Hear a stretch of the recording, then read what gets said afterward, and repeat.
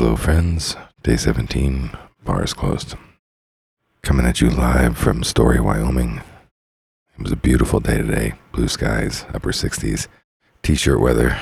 I was working to move a bunch of stuff out of my units here on the property. It's like garage units. There's several of them here, and had desks and art and things like that I now got to get downtown and put in the new office I told you about. So keys to the door and furniture out. So that was cool.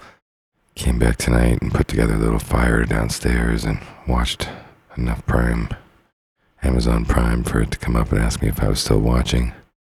One of my high points of sobriety is that, as I'm earning back all this time, I got this Cuisinart coffee maker because my other one somehow didn't make the move. And so as I pull it out and I'm all excited, that's like a good hour and a half that I can really make the most of my evening just soaking up this new coffee maker. And I found myself reading the entire manual. Now, in the past, there'd be no way. I'd probably booze it up a little bit, have a couple drinks, pull it out, plug it in. Hey, cool, run a pot. No filter, no running the clean through. But not this time. Nope, we pulled out the Cuisinart manual and we read the quick snapshot of the review version to make sure we got all the details, and then went chapter by chapter to, I would have never known how to maintain this thing in the future. And, the ultimate, I would never have ran water through it for the first time. It's just not my style, but this time ran it through. It was good stuff. So sobriety, I read the manuals. But, one of the things that we talked about yesterday was kind of this concept of maturity and, rebelliousness, maturity. That's that duality. And as I was kind of walking through again, just embracing some of the aspects of maturity, one of the things that I realized that I liked about it, and that I was actually one of the things that I was setting out and striving to accomplish more of in this journey is that I think maturity goes back to that conversation we had about consistency. And I think it really is about accountability.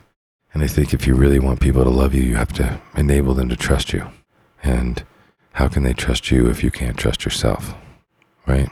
If you can't trust yourself to stop drinking for 3 days and never start that first day, if you can't trust yourself to not drink just too much and not be a little extra mean or a little extra sloppy, or if you can't trust yourself in those things with the potion, then how can you expect the people who love you to trust you with themselves, trust you with their family, trust you with their children? And this is just really more on the intimate, personal side. Many of us can live a very high-functioning life and be surrounded by lots of friends, and, none of this muckety-muck really even maybe shows up in our life. Maybe it goes unspoken, but there's always that kind of silent nagging that occurs in your own mind when you're coming from that place of duality and lack of really self-control, which doesn't feel mature. And then you kind of give yourself permission to act immature once you do it, because you're already like, well, I'm already immature as it is. I can't seem to get a handle on this, so fuck me, I'm going to go ahead and just be a rebel in these ways too. And it has a domino effect. I think that's kind of the reward. One of the rewards of sobriety is that, quite frankly, people trust you more. And if they trust you more, they're going to let you love them more. They're going to open up and feel safer with you. They're going to love you more. So, day 17 of sobriety. Here we are. Talk soon.